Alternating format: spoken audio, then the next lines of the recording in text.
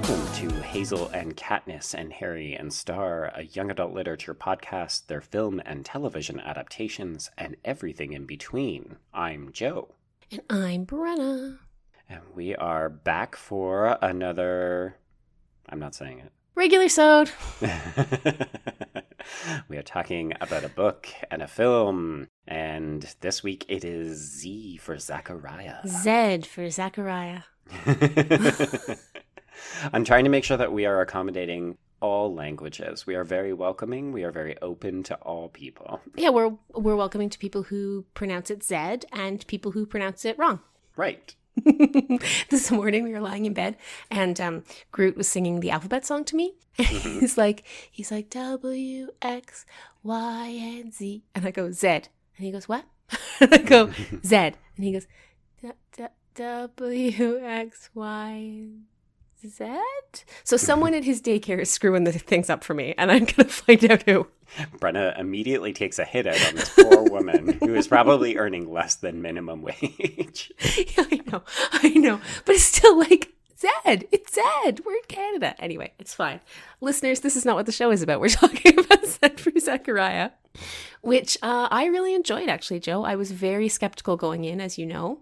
I mean, I knew that you hadn't heard of it and you were worried it was going to be scary. I was very worried it was going to be scary. I did try to prep you that it was a different kind of dystopian text before we began it, so... I know, but if you read the synopsis, it's like, there's one person left in the world, and then she sees another person, and then, is he safe? Like, that sounds scary. Spoiler alert, folks, if you have not tracked down this, 1974 book? Yes, it is. If you have not read this 1974 book, it's like 200 pages. It's a really fast read. It's very easy. It's a little bit tricky to find, admittedly, because it's a bit older. This book is terrifying. Yeah, it really is. It's really, really scary. I read this a couple years ago, and I really enjoyed it. It was a 5-star read for me. When I went back and read it for the podcast, it didn't hold up quite as well, but I think it's just because I knew where it was going. Yeah. I could not believe how terrified for Anne I was throughout this entire book, and it felt a little too lifelike for 2020. This 1974 book. It's unreal. So the tension so the author's name is Robert C. O'Brien. It's a pen name for Robert Leslie Conley. It's so tense. The tension is just so well done. It's like, there were points where I was reading it and I realized when I gasped that I had actually been holding my breath for like pages at a time. Yeah. Which if is you like kind of... I was going to say, if you like a grippy read, this is really, really good. And I would actually recommend, since it is only 200 pages, if you can like find a copy, you should pause this and go read it and then listen, because we are going to give away like all the tensions and like the intense stuff. And I don't want you to miss out on it if you think you're going to read it. Mm-hmm. Yeah. And to be honest, I mean, it's not that difficult to find if you are in a bigger city. Like, I just got this from the library and it was no problem. Oh yeah, my library did not have it. We're going to have to talk to your library staff. I feel like they're laying down on the job a little bit. I know. Things have really changed, hey? Like, my hold list only has like 25 books on it right now. That just makes me sad. I know. It's a thing. I've also started buying more books, and if listeners could see, so I record at this little tiny desk that was my grandfather's. It's like one of those fold-out writing desks. Aw. Right now, it is so covered in books that need to be shelved, and we are out of shelves, that like my laptop is on like a tiny angle to like accommodate the microphone. But yeah, no, it's a situation. But yeah, I am totally buying more books because I didn't realize, well, I did, but I have a very clear sense of just how much I relied on the library before, because I'm definitely buying too many books now. Okay, we'll have to think about that. Yeah, seriously. But let's jump in, because I really want to talk about this book with you. Okay, so for people who are either not interested in tracking down the book and they just want to listen, or who can't find it, Brenna, what is Z for Zachariah about? Okay, so a little bit of context first. It's actually a posthumously published novel, which I didn't realize until I started reading about it afterwards. Yeah, so the author actually died in 1973, and I think this is important. Was it due to cancer or nuclear war? I don't know that part, Okay, but sorry. He hadn't finished this book when he died, and his wife and daughter finished the manuscript from his notes. Oh, that is fascinating. It is fascinating because the 16-year-old girl perspective here is so good. well done. Yes. It's so good. It never feels like a John Green, I'm an old man pretending to be a teenage girl. Can we just pause to say, I love how much I poisoned you against him. It's not like I didn't know he had problems before. I was just better able to enjoy my life, Joe. Oh, yeah. Okay, yeah. So I'm fascinated by the fact that there were 2 women involved in the revisions of this book. I can feel it, yeah.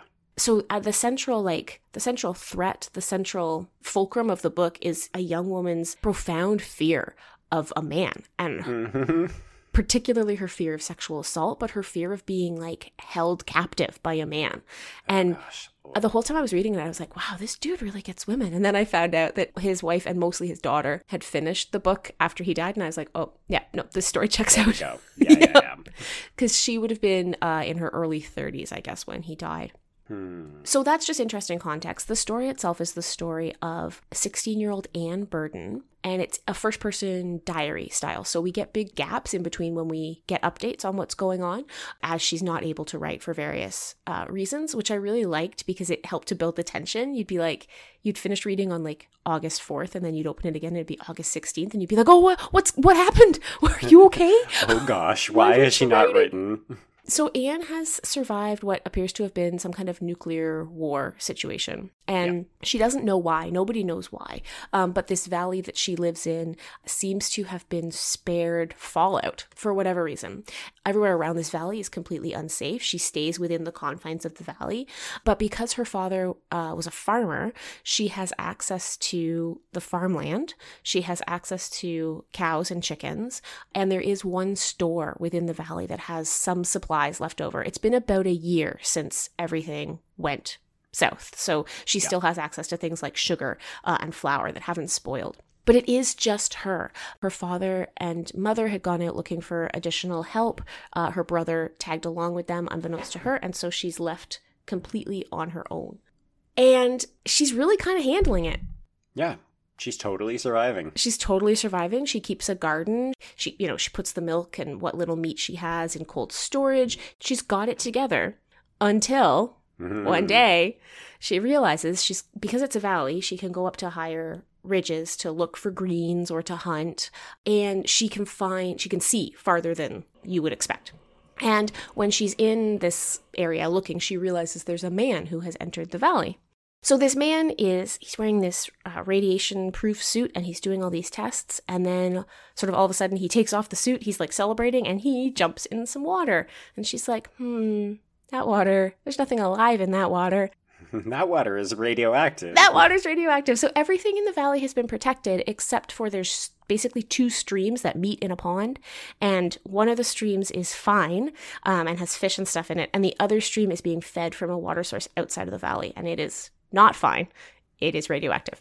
So the guy, who we will eventually learn is named John Loomis, gives himself radiation sickness by bathing in this pond, and she helps him back to life. Like, she nurses him through his radiation sickness, and they come to like an easy peace with each other. She does literally all of the work. Oh my gosh. Oh. I'd forgotten how aggravating that was to read, because she's trying to be so accommodating to this person. Because she's been so lonely, right? Yes. She's a 16-year-old girl. She is surviving, but at the same time, she didn't think she was ever going to see another living person. No. So even though she's very wary of him when he first comes in, when he gets sick, she realizes, okay, you know what? I can either let this man die, or I can try to save his life, and we can figure out a way to live together. And for a while, it really works, because... Mostly because he's incapacitated, so he can't be evil. Yeah, he's recovering. And while he's recovering, she learns that he's got some kind of traumatic past involving someone named Edward that he keeps whispering about. And he would never willingly divulge any of this information, but she learns it because he goes through... If you've ever watched Chernobyl, you know what radiation sickness looks like. And he's going through the fever cycles. And when he's in his fever cycles, he is delirious.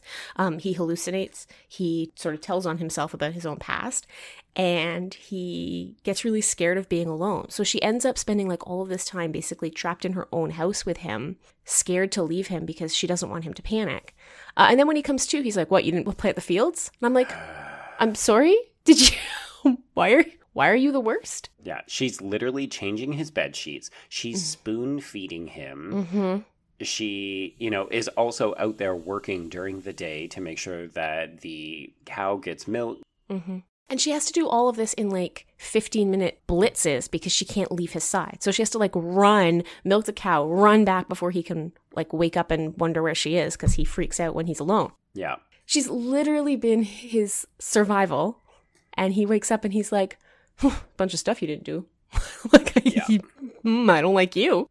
Yeah. So as he starts to recover, he starts to make increasingly more rigorous demands on what she do. So she hasn't planted certain things because she hasn't planted wheat because she doesn't have a mill. So so she's like, well, there's no reason to do this. And then he's basically like, well, you're dumb. You should do this because if not, in a few years, blah, blah, blah is going to run out at the general store. Yeah. He's a chemist. So his concern is that it doesn't matter that we can't mill the flour. We could figure out how to mill the flour, but if you don't plant the wheat, then wheat as a species is going to die out and we won't have wheat anymore. And it's like, you're expecting a 16-year-old girl who is trying to just keep herself alive to have a level of forward planning that is unrealistic, sir. Yeah, and it's worth noting that she is doing well, but she almost literally died during the winter because she could not keep herself warm and she didn't have enough food. So it's not that she isn't planning, but also she has had to figure so many things out. And again, she is 16 years old. And all by herself. And like she's in complete survival mode, even in the summer. Like this whole book, I think, takes place over the spring and summer. Yeah. And so we see her at a time of year when she is not suffering because she has her garden. I mean, you know what I mean? Like she's not starving because she has her garden. But like his level of patience with her is basically non-existent. Again, after she has nursed him back to health. And that's when we start to see a change in his personality. So when he's sick, we have questions because he keeps talking about this Edward person. And Anne slowly pieces together that Edward had tried to take the radiation suit to go and find his wife. And in a fit of whether it's just like fear of being alone himself or the fact that he's just clearly very controlling or whatever, he shoots Edward to get the suit back. So the suit has been repaired from 2 bullet holes. So she's sort of pieced together that maybe he's a little bit dangerous anyway. And then as he recovers and as he gains his mobility back, because his legs have atrophied for being so sick, as he recovers, he becomes more and more threatening, more and more demanding, until at one point she asks him if he's married and he decides to take that as like his in, that she wants to be with him. And one of the things that I think the novel does really well is that Anne has thought about that, right? Like, she's 16 and she's looking down the barrel of never having a marriage and kids at a time when that is clearly what was intended for her in the life that she grew up in. And there are moments where she thinks about like, you know, she thinks about the fact that he's so much older than her, and she thinks about, you know, but as I get a little bit older, you know, could he see me in that way? Like she has all these thoughts while he's sick. And then when she asks him if he's married, he becomes extremely aggressive. He grabs her and he like won't let go. He's like, I hoped you would ask me that, which is probably one of the creepiest lines I've ever read. Yep. And then it escalates until he attempts to sexually assault her.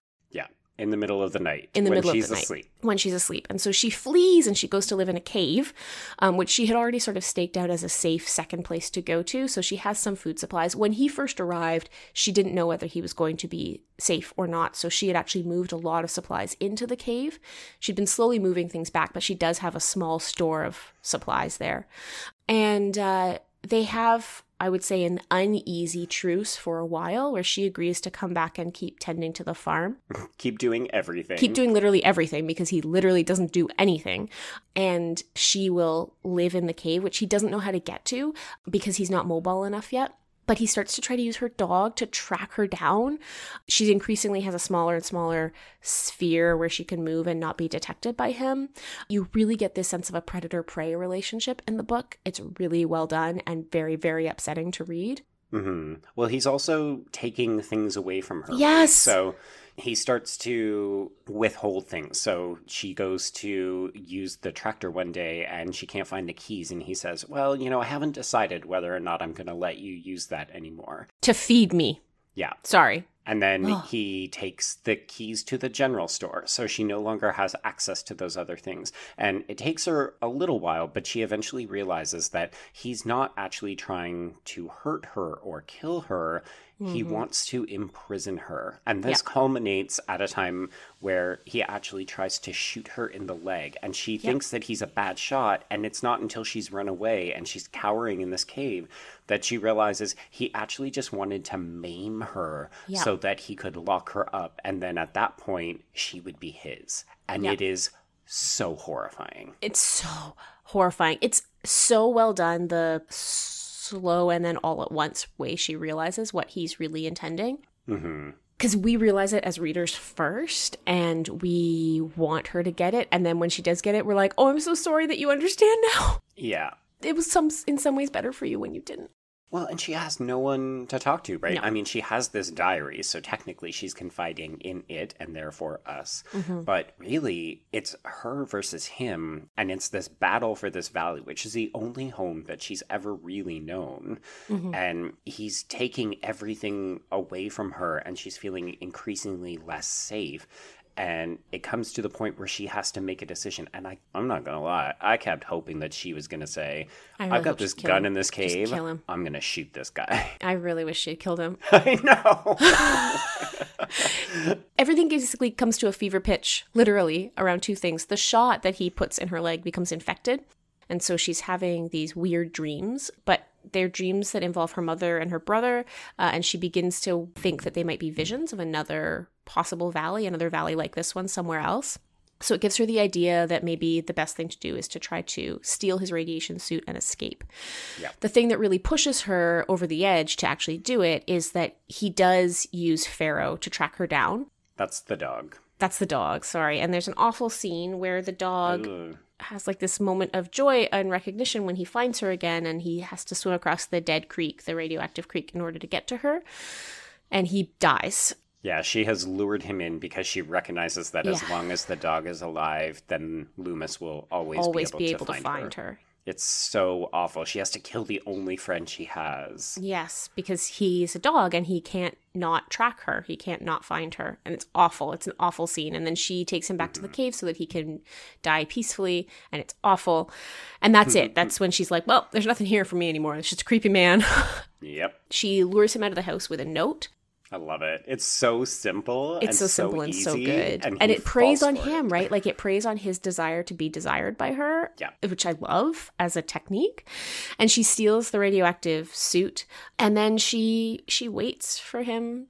That whole scene was very tense too. I was like, you don't need to talk to him. You can just go. Yeah, you can just go. Just go. No, she literally puts on the suit. She packs everything up. She wheels herself to the edge of the valley.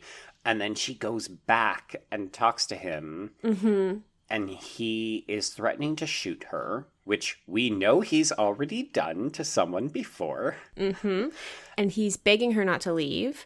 And she accuses him in that moment of Edward's murder. And it's like enough to put him on a back foot. Like he's like, oh, what? Why do you know about that? You're not supposed to know about that. And it's like, it's enough for him to not shoot her. And it's the only thing that saves her life. It's the only thing that saves her life. And he gets this moment of redemption ?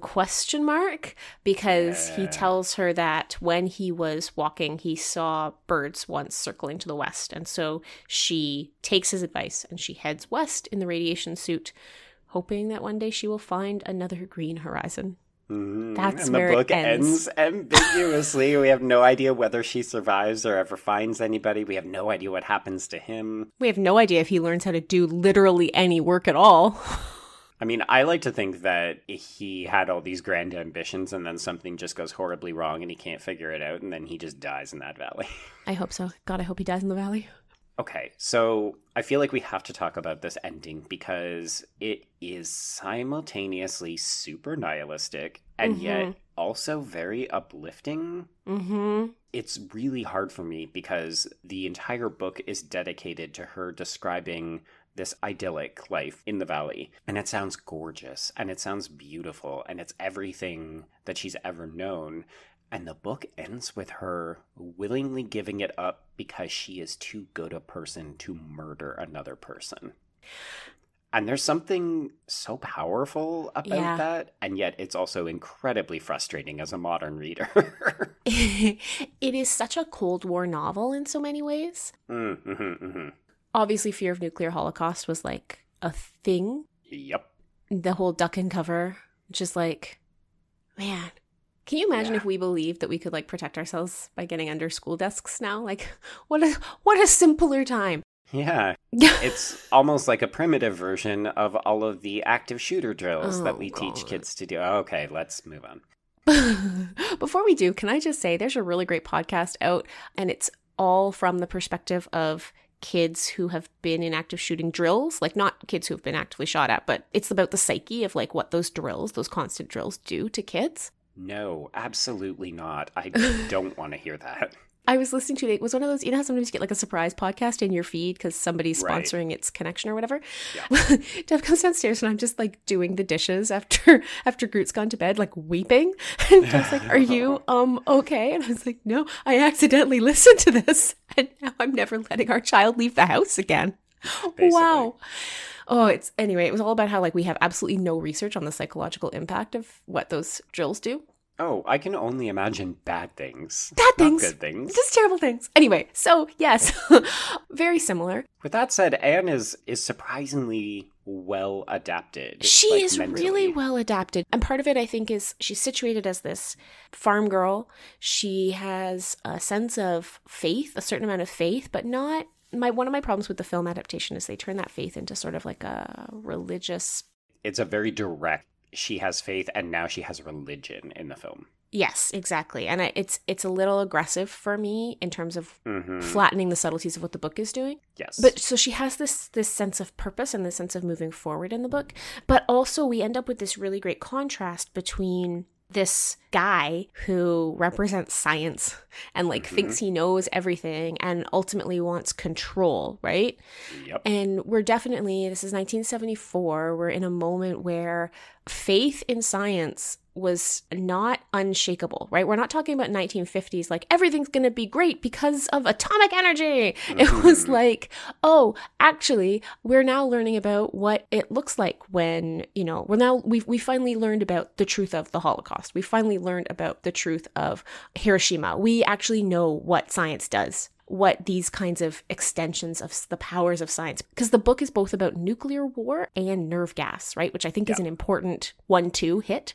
We know about science plus weaponry and like what it can do. And so there's this sense in the book of like, he's this corrupting, controlling force that wants to take a situation that has leveled out into maybe not like a happy ending, but a kind of peace and destroy it for his own ends, right? Well, it's that, and also this idea that in certain hands, you're going to get one outcome, and then if you give those same tools to somebody else, somebody more controlling, someone entitled, someone who thinks that they're always right, it can be wielded and used. The patriot. Oh, sorry. It's a book filled with dichotomies, right? Yeah. So it's man versus girl or woman, and it's city dweller versus country.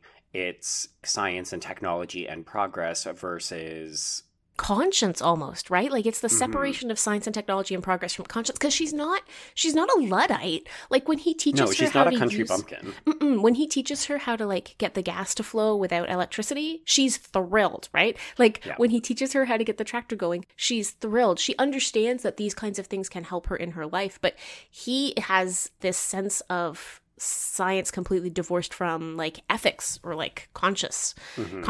And it's like, that's what's scary, right? It's the way that it only works to service his will as opposed to some sort of larger, greater good. Well, and that's what makes this book so terrifying. You can look at it on the surface and say it's about a man, a predatory man going after this young girl.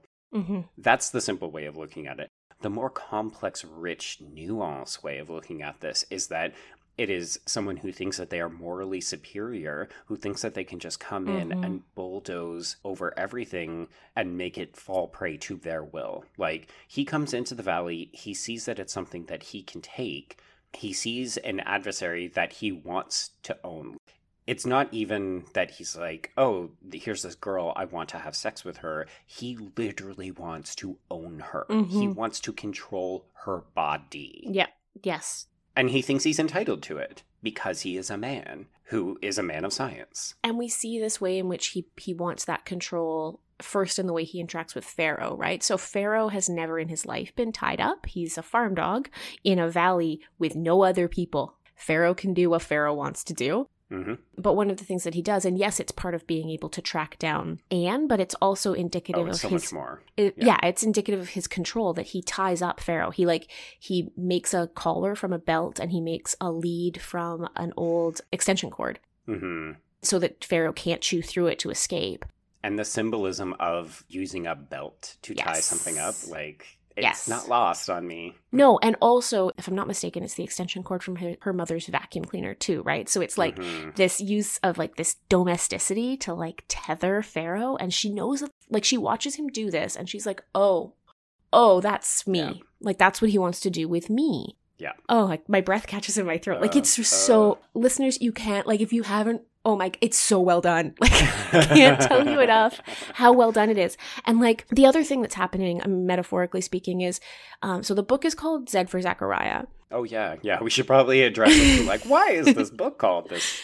So she, amongst her few books, this is another transition, this is another change from the book to the film that I don't like. So one of the things is that Anne wants to be a school teacher. She loves books. She loves reading, but she has access to very few of them. And one of the sort of little tragedies that's going on for her is that all of the books that she used to read, she relied on the library. A girl after our own heart. And the library is now in the radiation zone. So she can't go and get books like she used to. So she's limited to the few books that her parents have. And even like at one point she goes looking, or she remembers going looking at the general store, the family that owns the general store, and they literally own 2 magazines. That's it. So there's like no new reading material. And she, one of the things she says to him is like, well, if you were to put on your radiation suit to go and get the technical manuals at the library, like maybe you could bring me back some books. And he's like, no. Yeah. He's like, that would be a waste of time. I'm like, wouldn't it be a waste of time to not do it? You're already in the suit and you're already at the library. She's asking for a book. A book. It's not going to add that much. Like, why are you like this? Ugh. Anyway, so. Okay, but Zed for Zechariah. Yeah, right. Zed for Zechariah. So she has this picture book, and it's called A is for Adam, and it's like a child's sort of biblical alphabet book. And so if A is for Adam, he's the first man. Z is for Zechariah, he's the last man. And so she conceives of herself as this Zechariah figure. But she's not, because A is for Adam becomes John Loomis, and she becomes Eve, right? She's the only option for repopulating the world as far as he is concerned. And I read a really interesting contemporary review from the Times Literary Supplement that suggested that the triumph of the book, why we like the ending, even though, as Joe pointed out, it is pretty nihilistic, is that she's Eve refusing. Like she's Eve refusing to have to live that story over again, because the Eve story, I don't know if y'all noticed, doesn't work out well for the women. Not so much. And it's her saying like, nope, would rather be irradiated. Thank you very much. Well, I lamented the fact that she ends up having to leave her home. Well, it's literally an Eden, right? It's literally an Edenic paradise. It is, yeah. Which is hilarious because really most of the book is not at all steeped in religion. And yet there are all of these parable elements where you can clearly see the connection to it. But there's something, it's not just empowering that this girl ultimately decides, you know what, I will make my own fate. I will steal from this man of science. I will take his machine and I will use it for my own purposes, and those purposes will be good. And that is super empowering. But it is fascinating that she ultimately decides that she will also leave her Eden in search of something else. Because as much as I would have liked the idea that she kills John Loomis and she stays in that valley where it is safe and she will be protected and she can thrive, there's these nefarious hints throughout the entire book. Some of them planted by him, but others also planted by herself that this Eden will only last for so long. Yeah. It looks great now, but in 3 to 4 years, like the cow is already starting to go dry. Eventually she will run out of petrol to run the tractor.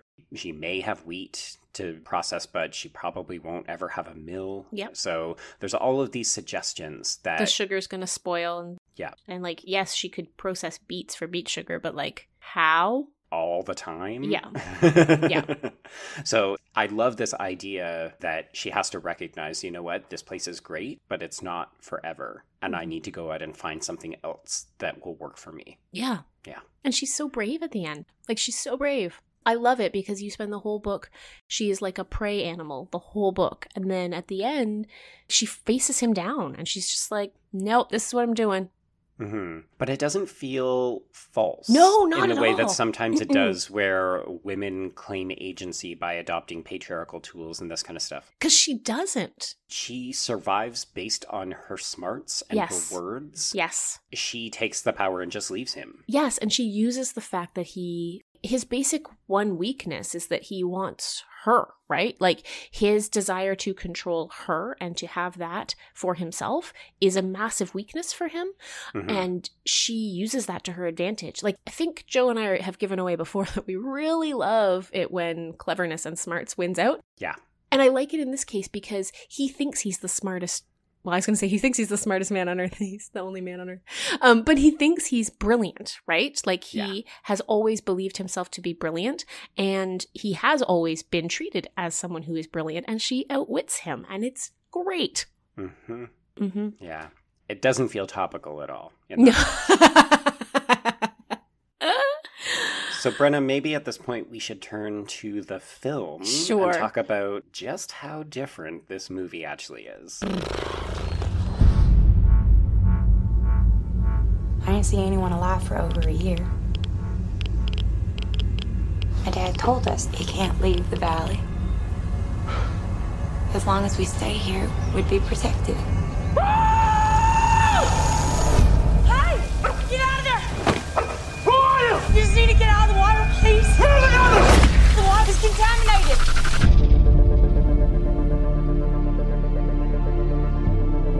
Gotta be an explanation. It's just crazy this is still here. Why you doing the work by hand? Can't drive this? Ran out of gas. Pumps don't run without Oh, electricity. you can get it to work manually. Hey! It worked! Really means something that you think in long term for us. I want things to be good between us. It's okay, because we got time.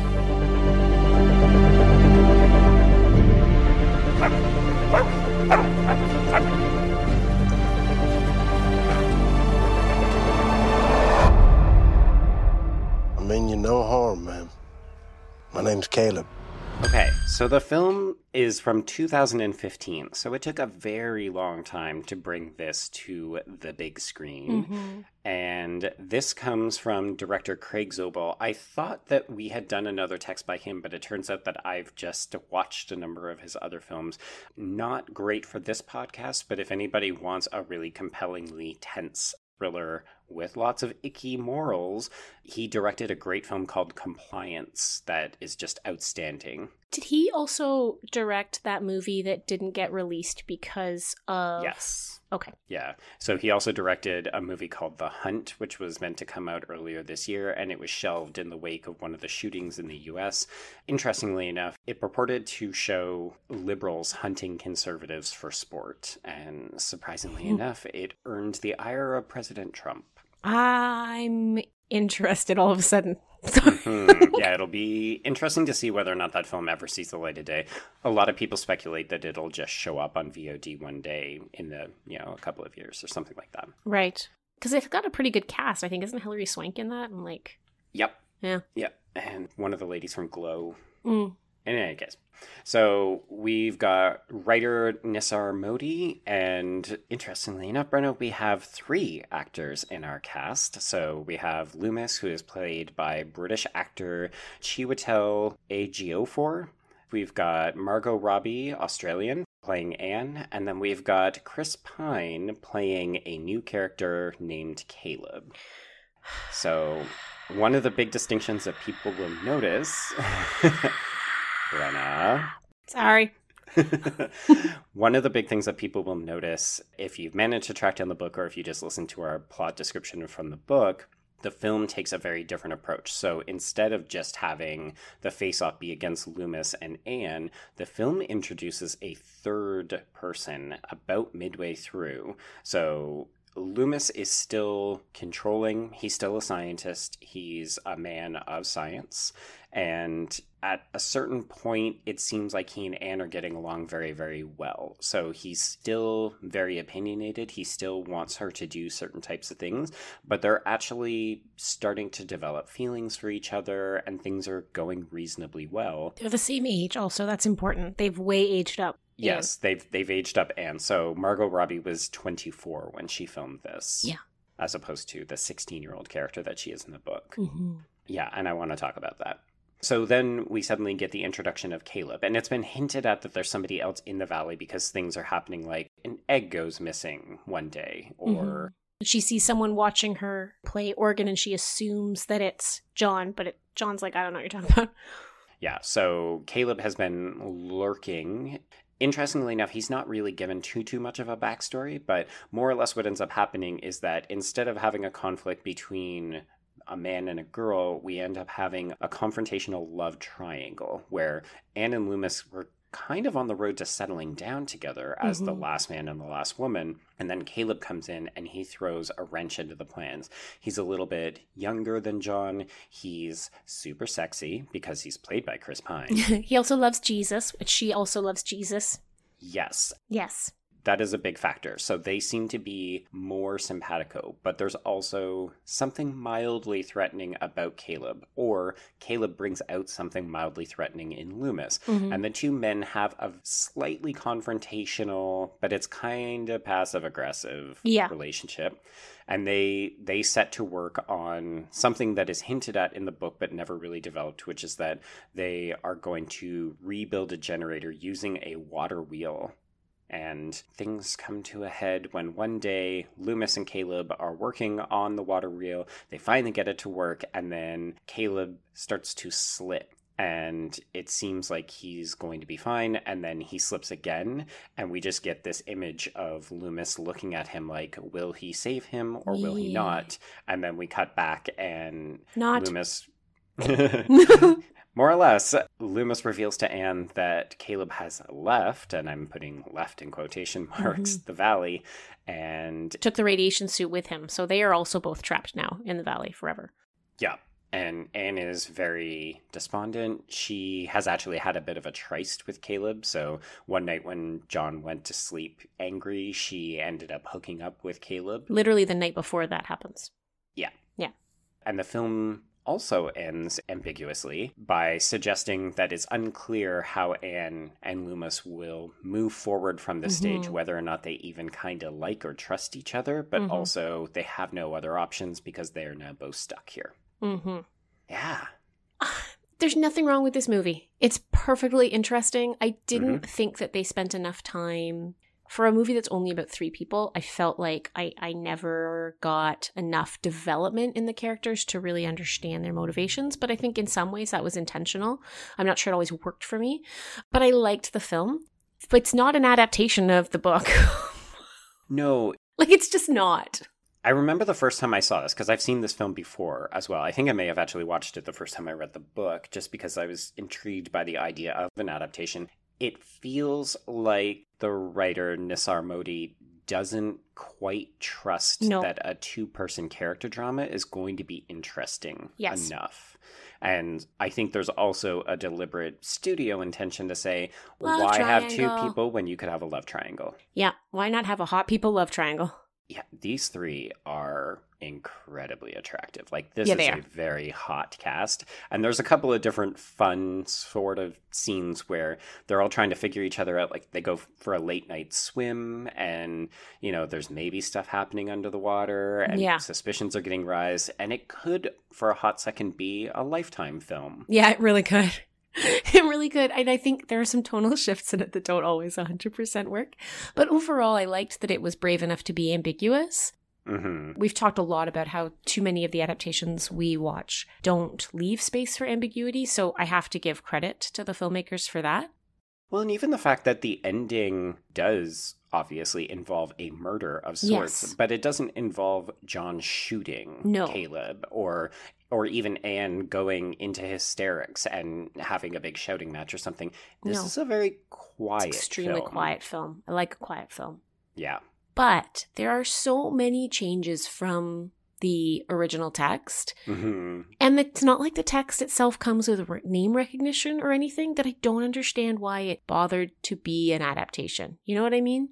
This is a very odd decision, yeah, because when I tell people, I told people this week, hey, we're covering Zed for Zachariah on the podcast, and people said, I've literally never heard of that. Yeah. Yeah.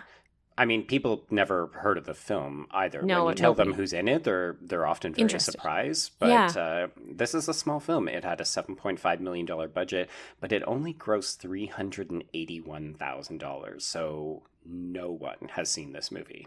And like when I was reading up about the film, I read a lot of comparisons to a 1959 movie called The World, the Flesh, and the Devil. Have you ever seen that movie, Joe? I have not. I have not either, obviously. When would I have seen a movie? But it is so much more like the plot of this movie that this movie is pretty clearly an adaptation of this film. How interesting. Yeah, so The World, the Flesh, and the Devil is about, it's a 3-person film. It's got Harry Belafonte Okay. at sort of his career peak, and he plays this mine inspector who gets trapped in a nuclear war. He gets trapped underground. When he Right. finally digs himself out, he's the only surviving man. He's a scientist. This does sound familiar. And he makes his way to New York City, where he figures out how to reestablish components of the city's electrical grid. And he finds one lone survivor there, a white woman in her 20s, and they become friends and then a little bit something more. But he's got all these hang-ups about 1950s America and the racial divide that he can't get past. And then this third survivor shows up, and he's got questionable motives, but he seems to really be interested in the woman. And so he, like, Ralph, the main character, Harry Belafonte's character, like, walks away. Like, it's the same movie. Yeah. Do we want to maybe have a quick conversation about the racial implications of this Yes, film? please. I don't think it's handled well. Because there's a very deliberate decision. Like, the characters in the book are both white. Mm-hmm. Well, presumably white. Race is not really addressed except to say that Anne often describes Loomis as pale. Yes. Because she herself is quite tanned because she is spending a lot of time outside. Yes. Whereas, obviously, anybody who has seen Ejiofor knows that he is very much a black man. Mm-hmm. And Margot Robbie is Australian white, and Chris Pine is American white. So there's something mildly uncomfortable about the connotations of a jealous black man who feels Yes. threatened when a white man tries to take his lady. I found it very uncomfortable, and it's not dealt with in the film. There's one moment where he says to her, well, you two can go off and just be white people together, and it's not... It lands with a thud. It lands with a thud. There are...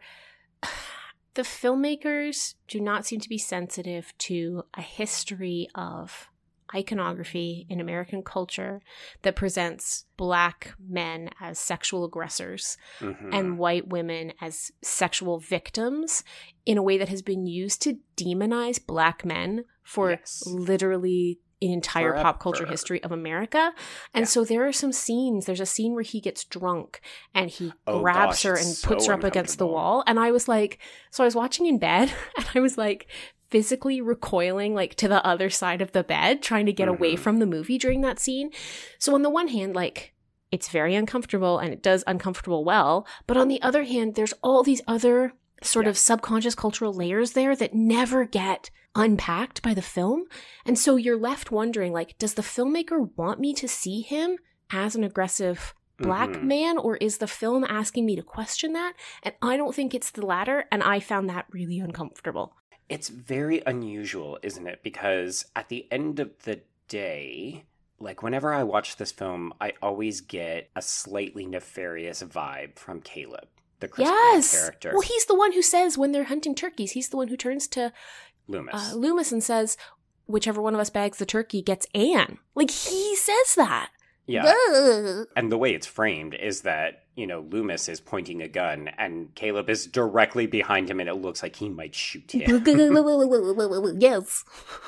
Yeah, so there's all these suggestions that Caleb is the dangerous one, but then we're also presented with scenes of domestic violence by Loomis. And then, of course, he is ultimately the one who ends up killing Caleb, which does reflect back to the Loomis that we know of the book, but because the film has divided the men into two characters, I mean, in a way, it's kind of saying, hey, Anne, neither of these guys are good. Yeah. And I love the film for doubling down on this idea that at the end of the day, she would have been stuck with one of them, and really she probably would be better off with neither. Yes. But there's uncomfortable moments in this film, and that does make the film challenging to watch in parts, and it really makes that ending dark. Yes, it does. Which is funny because, the end of the film is this gorgeous shot of her just slowly pushing a glass off a table. And you're thinking, this is her life now. Yeah. I struggle with a lot of the visual imagery in the film for all the reasons that I've articulated, and I think it took away from my ability to engage with the characters fully. Mm-hmm.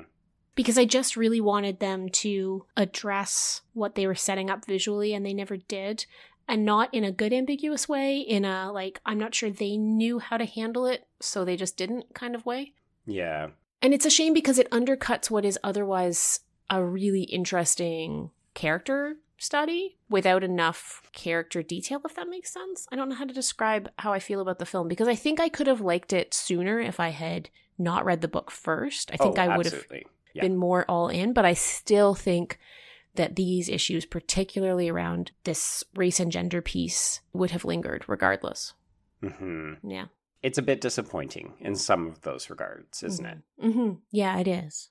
Particularly, I mean, I took note of two specific things, because in the book we talked a little bit about how Anne has fantasies of John before he's recovered, and she envisions a future where they might get married and they might have kids, and wouldn't that be nice? And it's only for a brief moment, but then I think it nicely contrasts the reality when he ends up making that move. Yeah. And the film doesn't do that, because of course there's no voiceover in the film. Mm-hmm. So we're not really privy to Anne's interior thoughts as a result.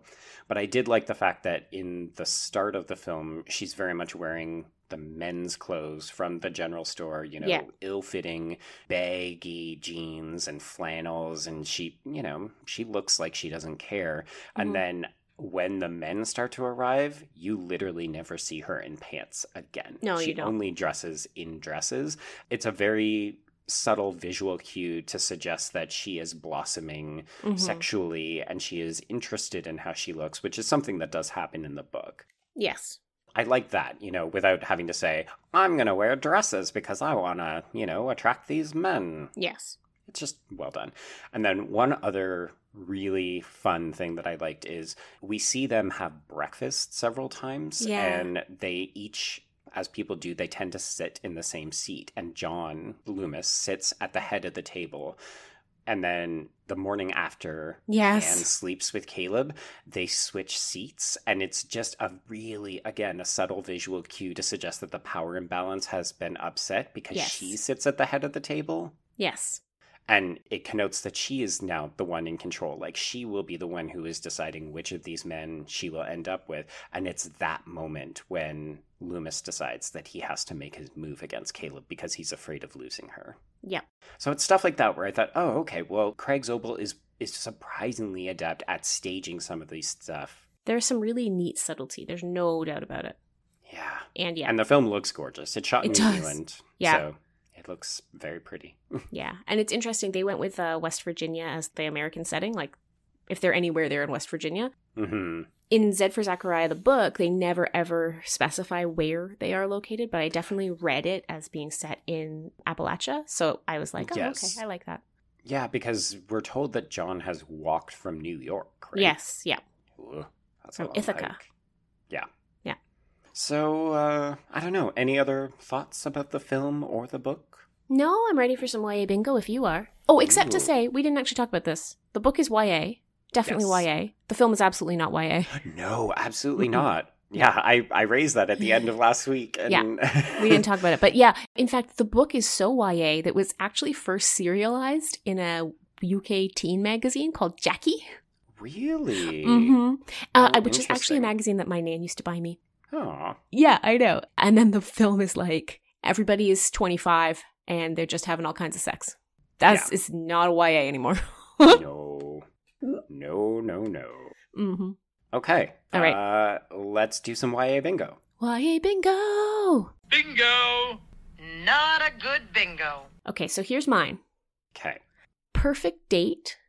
Mm-hmm. In the film, I really love what I presume is the birthday dinner, but they never say it's the birthday dinner from the book, when Anne and Loomis dance together and stuff, and it's really sweet, and she kind of propositions him, and he's like, no, we have time, and it's like this moment where you're like, oh, maybe he's actually going to be like decent. He's not going to be a terrible person. He's not going to be a terrible person. And that's true also of the birthday dinner in the book. Mm-hmm. I really liked the way it was set up because it's all from Anne's perspective, and she is still full of sort of schoolgirlish dreams about what this man is going to mean for her life. So yeah, I've got perfect date. Dystopia, obviously. Sexual awakening, obviously. Mm-hmm. Yeah. Dead parents. Oh yeah. Irradiated parents. Oh, too soon. Abuse, unfortunately, domestic violence in both book and film. And obviously, love triangle for the film. Oh, for sure. Yeah. Okay. I think that probably covers most of it, unless we want to do a little bit of gaslighting, because Loomis is kind of in the book for sure. Along, You're right. I don't think he's 2 steps ahead enough in the film version, but in the book, absolutely. Yeah. Yeah. I think that's maybe it. There's a temptation to suggest convenient expertise because they do seem to be able to handle that farm equipment like nobody's business. But at the same time, it's made very obvious in the book that Anne has learned everything from her father. Like, she has paid attention because she is a person who lives on a farm, and it's expected of her. One of the things I love in the book is how she's always going back to being like, before nuclear holocaust happened, I hated doing the farm chores. I just wanted to educate kids, and now I don't mind spending an honest day. Oh, dear. Yep. Poor Anne. All right. Okay. Well, unfortunately, not a bingo this week. No, we've been having a good run, though, Joe, so I think we should just take the win from last week and run with it. Fair enough. I'll allow it. All right, folks. So if you want to get a hold of us, you can. You can find us at #HKHSpod on the Twitters. Joe, where do they find you if they want to just talk to you about Margot Robbie? Just me, yes. Mm-hmm. And I would love to talk about Margot Robbie. I am at B still in my remote, and that's the letter B. And I'm at Brenna C. Gray, and that's Gray with an A. And looking ahead to our next few episodes, we've got a couple of mini-sodes coming at you. We'll be taking a look at sex education, so if you haven't caught up on your sex education viewing, you should do that. And we've got a March 2020 forecast coming up in the near future as well. And then our next quote, unquote, regular-sode is P.S. I Still Love You, which is the sequel to All the Boys I've Loved Before. I'm so excited, and we're going to have a special guest for that episode, but we're going to keep you waiting to find out who that is.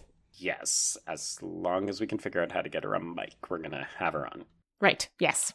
Technical difficulties, please stand by. Mm-hmm.